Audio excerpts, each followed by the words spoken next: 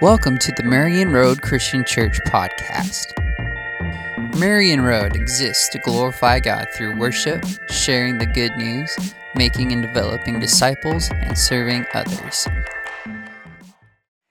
Last week, if you were here, Monty introduced a new sermon series on the life of David. By the way, preschoolers, I'm a little late on that, but Colleen's standing over here waiting for you.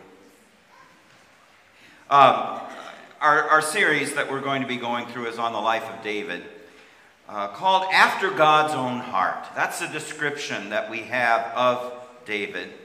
And the question we need to ask ourselves as we go through this series is, how can we live the same way as David so that we can be men and women after God's own heart? By the way, there is a bookmark in the back here at the table. If you didn't receive one yet, be sure to pick one up as you leave. It has a daily reading plan to go along with this sermon series from 1 Samuel. So hopefully you can follow along and be prepared for each Sunday as we open God's Word together. This week's sermon text is from 1 Samuel 16. And I won't be reading the whole text, but you can certainly follow along as we do read. Remember the prayer of Hannah that we talked about last week? A question about that prayer is, what kind of people does God honor, even enthroned, as she says? We find the answer in 1 Samuel 2, verse 8. Where it says, "He raises the poor from the dust and lifts the needy from the ash heap. He seats them with princes and has them inherit a throne of honor." The poor and needy. They would have been the outcast of society. They didn't live in a culture where they had any hope of honor. In fact, the fact that they were poor, the fact that they were needy, convinced others in their society that they had somehow deserved this, that they had done something wrong to bring God's judgment down upon them. And Hannah says just the opposite. She says God is the one who elevates these people. Only God could do these things for them. Only He could make them kings and queens, princesses and princes. But what comes to mind when you think of a king? Maybe a gold crown, fancy robes trimmed in ermine, unlimited wealth, absolute authority. In many cultures, the king's word is law. The king, in short, is the most important person in the land. But how did God expect a king to ask? Israel's wrestling with that. And we're going to see that King Saul wasn't the best example.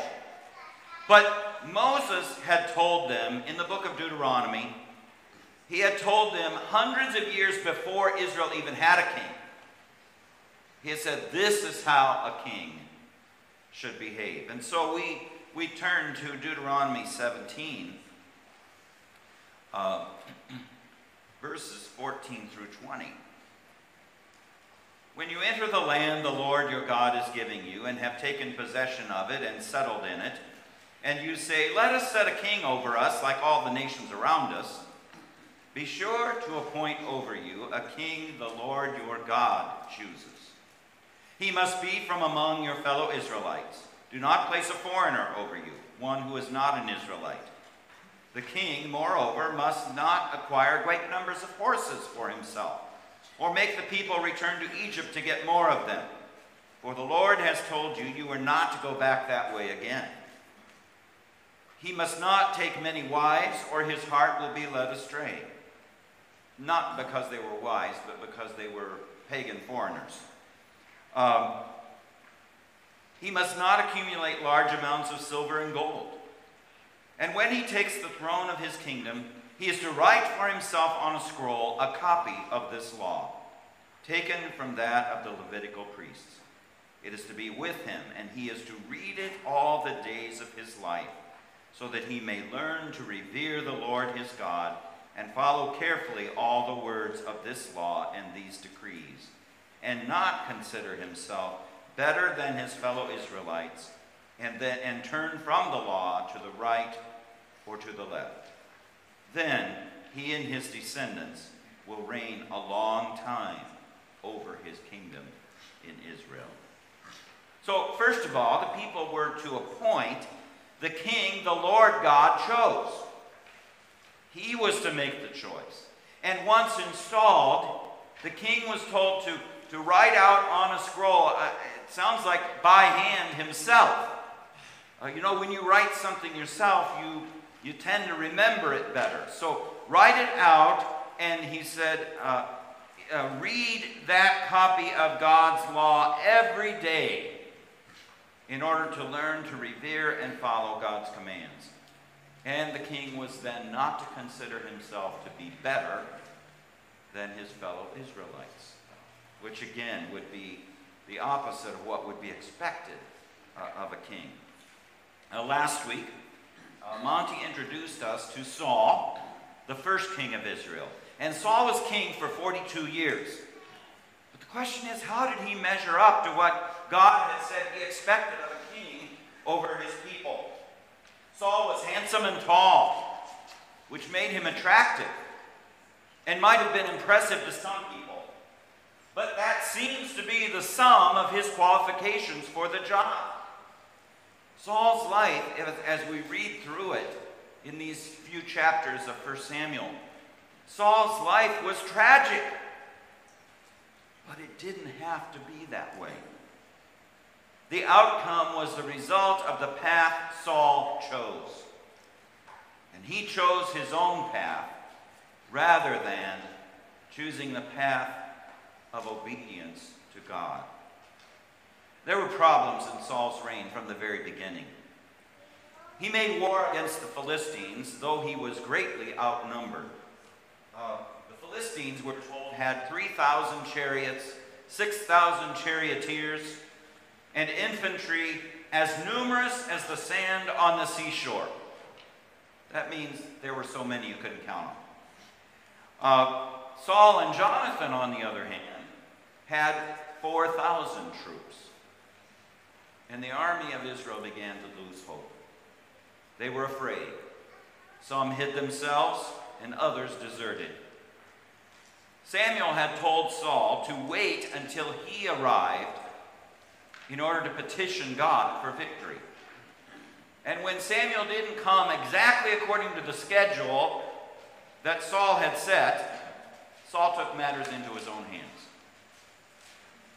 He offered sacrifices to God, which was not, by the way, in his job description. And Samuel arrived just as Saul had finished this act, and the smell of smoke was still in the air. And this is what he said in 1 Samuel 13, verses 11 and following. "What have you done?" asked Samuel.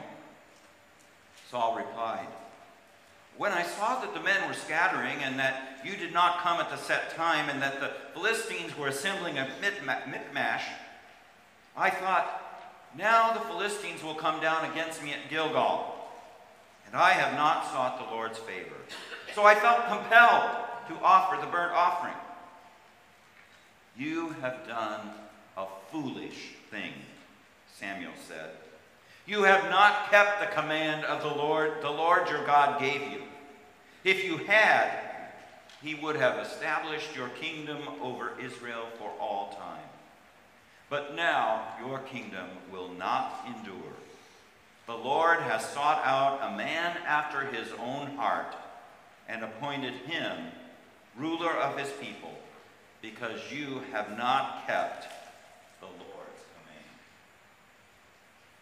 Notice what Saul said in response to Samuel. He said, "I felt compelled." Saul's actions really do seem reasonable.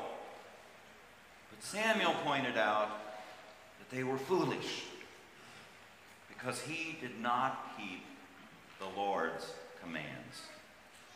He was not a man after God's heart. But Saul repeatedly throughout his life chose to do what was right in his own eyes. Even though he represented a new era in Israelite history, the era of the kings, he lived by the mantra of the past, the period of the judges. Remember, Monty mentioned this to us last week as well. The time of the judges is when everybody did as he saw fit. And we see what the result of that is. But Saul was the king, wasn't he? Isn't the king's word law? Doesn't the king get to make the decisions? Couldn't he do whatever he pleased? That may have been true of the kings around them, but it was not God's expectation for the king of Israel. When you have time, take a look at the records of the kings of Israel and Judah as found in Chronicles in your Old Testament. Each king is introduced following the same formula. His name, the length of his reign, and an assessment of his reign. When it came to assessing his reign, there were only two options. He did what was right in the eyes of the Lord, or he did evil in the eyes of the Lord. That's all that mattered. Did he listen to God, or did he not listen to God? Throughout his reign, it became apparent track Saul was headed down. What he thought was right, instead of seeking obeying will. In chapter 15 of 1 Samuel, we hear God declaring his judgment against the Amalekites. He told Saul to attack and totally destroy them and all that belonged to them. Nothing was to be held back. Some versions of Scripture use the term devoting these pagan peoples and their goods to God. The idea they are irrevocably given over to God, which results basically they are obliterated, annihilated, totally wiped out. They are burned up as a sacrificial offering to God with nothing reserved for anyone else. But it tells us there, Saul and the army spared Agag, king of the Amalekites, and the best of the sheep and cattle, the fat calves and lambs, everything that was good. These they were unwilling to destroy completely. But everything that was despised and weak, they totally destroyed. Well, doesn't that make sense? Doesn't that seem right? These animals they reserved could be very useful to them. And they could always, at some point later, be offered as sacrifices to God. Doesn't that seem like the wise thing to do? Be careful as you answer that, because you may find yourself thinking exactly the same way Saul was. What's wrong with this? But the important thing is not to do what seems logical or reasonable. It's to do what God has commanded. And because Saul repeatedly disobeyed God, God rejected Saul as king and took his kingdom from him. And he gave it to another better than he was. And that brings us finally to our text for today, 1 Samuel 16, where we see Samuel anointing a new king over Israel in preparation for taking over the kingdom upon the eventual death of Saul. At this point, we may be thinking, maybe it's not so wise to appoint another king. The first king doesn't show us a very good record, and we know God warned his people against a king. And he was offended that they asked for a king. But we see Samuel anointing a new king. And already, we've already got a king. We've already gone down that road. So, turning back now, but it is possible to start over. And that's what God directs Samuel to do. In obedience to the command of God, Samuel went to the household of Jesse in Bethlehem to anoint the next king. And we're going to look at 1 Samuel 16, verse 6. When they arrived, Samuel saw Eliab and thought, "Surely the Lord's anointed stands here before the Lord." But the Lord said to Samuel, "Do not consider his appearance or his height, for I have rejected him. The Lord does not look at the things people look at.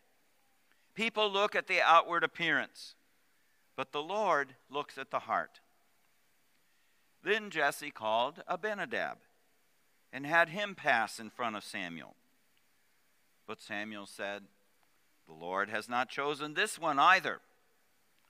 Jesse then had Shammah pass by. But Samuel said, "Nor has the Lord chosen this one." Jesse had 7 of his sons pass before Samuel. But Samuel said to him, "The Lord has not chosen these." So he asked Jesse, "Are these all the sons you have?" "There is still the youngest," Jesse answered. "He is tending the sheep." Samuel said, "Send for him. We will not sit down until he arrives." So he sent for him and had him brought in. He was glowing with health and had a fine appearance and handsome features. Then the Lord said, "Rise and anoint him, for this is the one." So Samuel took the horn of oil and anointed him in the presence of his brothers. And from that day on, the Spirit of the Lord came powerfully upon David. The expected choice would be that the eldest son would be chosen. And if he for some reason could not serve, then they would go down the line through, chronologically through the children. That would be what you would expect to happen. That's what happened here. But that expectation, what kind of hope would you have if to be picked as king if you were son number 8 or even son number 5? He doesn't even name the sons past the first 3. Quite a bit's been made lately about the rivalry between Princes William and Harry in England. And now that their father, Charles III, is King of England, Prince William is the heir apparent to the throne, while Harry is number 5. His whole life, he spared. His very birth was designed to provide an alternative, a just in case. But he never had much hope of being on the throne, and that hope grows less and less with each passing generation. So everyone thought similarly in Bethlehem that day. But after the parade of Jesse's 7 sons, Samuel concluded, "Nor has the Lord chosen this one." But God had a plan.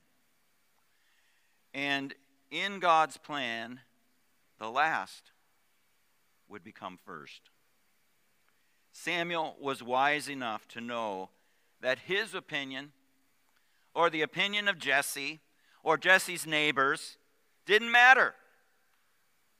Samuel knew that the choice was God's.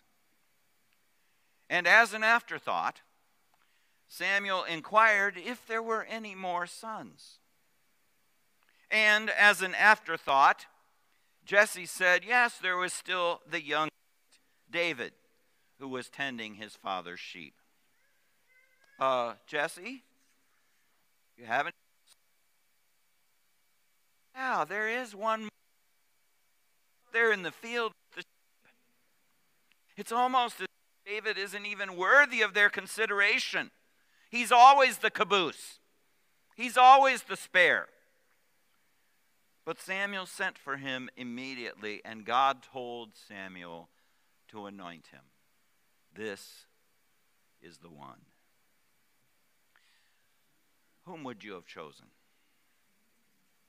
Would you have even thought to consider David? No one expected David to be the choice. He was, after all, the youngest of the lot. Eliab, Abinadab, Shammah, and the other three, who were even remembered by name, were not qualified. Samuel knew he must choose the one the Lord had chosen. He had to be obedient to God. He was to choose the one with a heart for God. I think it's interesting that while Samuel was not to consider appearance or height as the criteria for choosing, notice what it says. David is introduced glowing with having a fine appearance and handsome features. While those aren't the criteria for choosing, it's almost like they were frosting on the cake. It's almost as if God has a sense of humor. Just so you know, these outward characteristics don't count, but I'll throw them in anyway as a bonus. They didn't hurt David's situation in any way, but when it came to David's ability to rule well, they were irrelevant. What mattered was his heart, and he lived after God's own heart. The remainder of chapter 16 gives us an example of David's heart. Even though Saul's kingdom had been ripped away from him, and David was anointed the new king, David was willing to just bide his time, to wait and to serve until the right time came for him to be king. The Spirit of God departed from Saul, and he came under the influence, we learn, of an evil spirit and those around him. And to combat this, Saul sought someone who could use some music therapy to ease his suffering. Saul's servant described, he said, he is a brave man and a warrior. He speaks well and is a fine-looking man. And the most important thing, and the Lord is with him. And David, the new and coming king, entered the service of the king. Spirit of God within him to play the lyre and to bring some peace to Saul's troubled heart.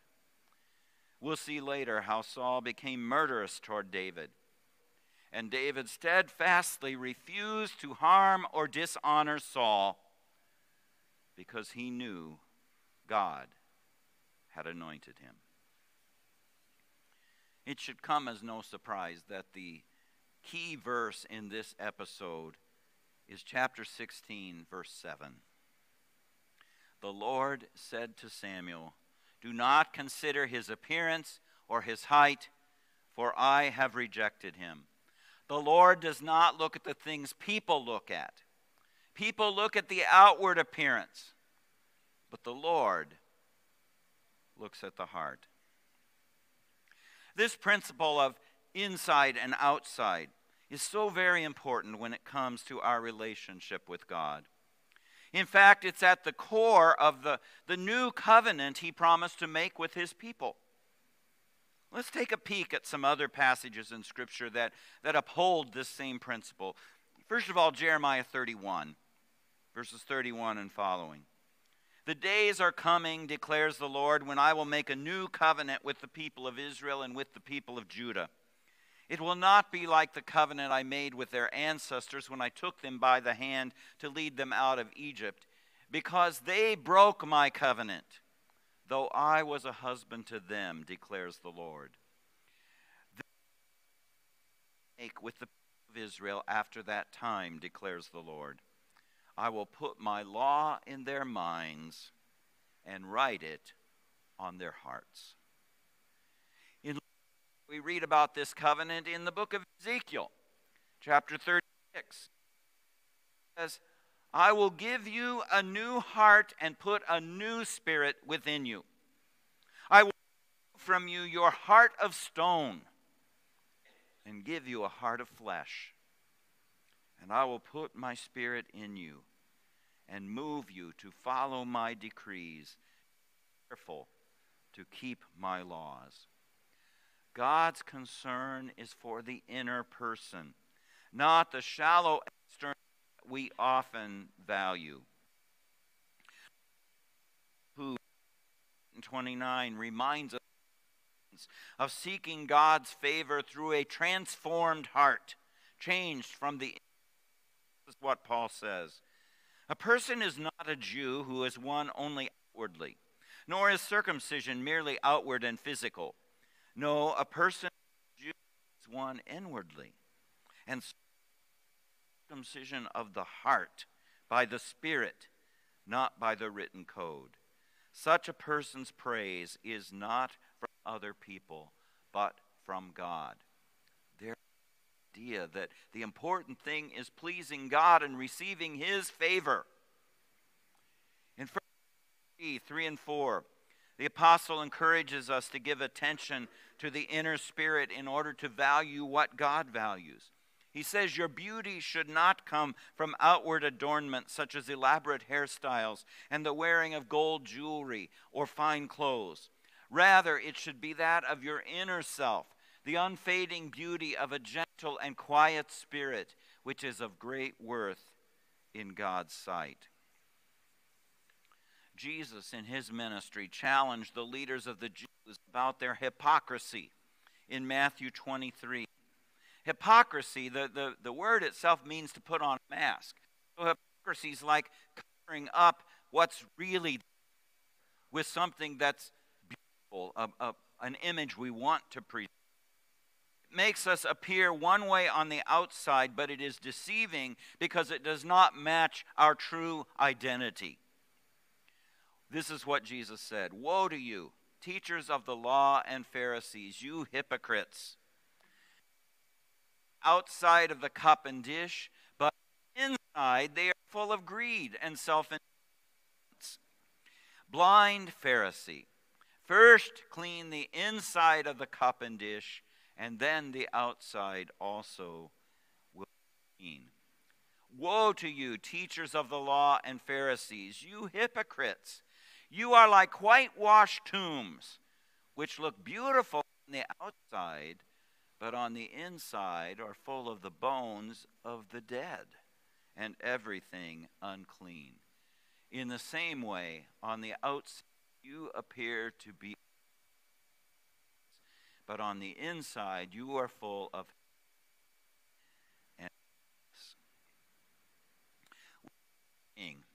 don't judge a book by its cover. Meaning don't make assessments of others based on outward appearances.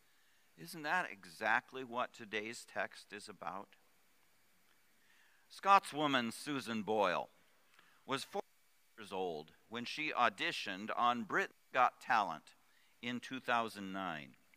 When she appeared on stage and said she wanted to become a professional singer, but no one ever gave her a chance, you could hear the audience stifling laughter. Age-wise, she was far beyond the typical demographic of the other would-be star contestants. She was not glamorous in any sense of the word. Simple dress and shoes, hair askew, no makeup. She had always believed herself to be brain damaged due to oxygen deprivation at birth. Only later, she learned that she was not brain damaged, but autistic, very high intelligence. She had never married, devoting herself to her cats, caring for her aged mother, in her church, and deeds of kindness toward others. Susan Boyle was not to be deterred, however. She had suffered at the hands of her entire life. She said, I know what they were thinking, but why should it matter as long as I can sing? It's not a beauty contest. Oh, many times it is. I'll admit, saw her walk across the stage, that he pegged her as another wannabe singer who wasn't very good. Then she opened her mouth and sang the opening bars of I Dreamed a Dream. And the voice of an angel silenced all her critics. Cal is known for telling contestants that at AGT auditions that these auditions can be.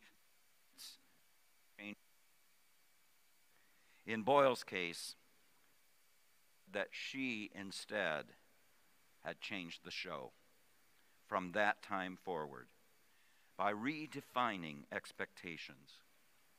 In her first year of stardom, Boyle made nearly $9 million. She went on to release 10 studio albums and became a household name.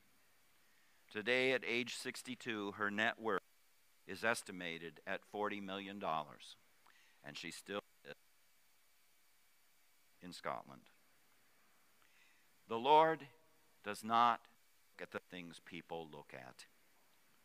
People look at the outward appearance, but the Lord looks at the heart. On one passage is about not judging others by outward appearances. But I believe there's another lesson for us. And the lesson for us today is that we need to examine ourselves and to determine, are we being pleasing to God by having a heart like his? The ultimate God-ordained king from David's line is Jesus Christ. He was pleasing to his Father and obedient to his commands. He had a pure heart that led him to seek his Father's will. And likewise, when we follow after him, he gives us a transformed heart by his Holy Spirit.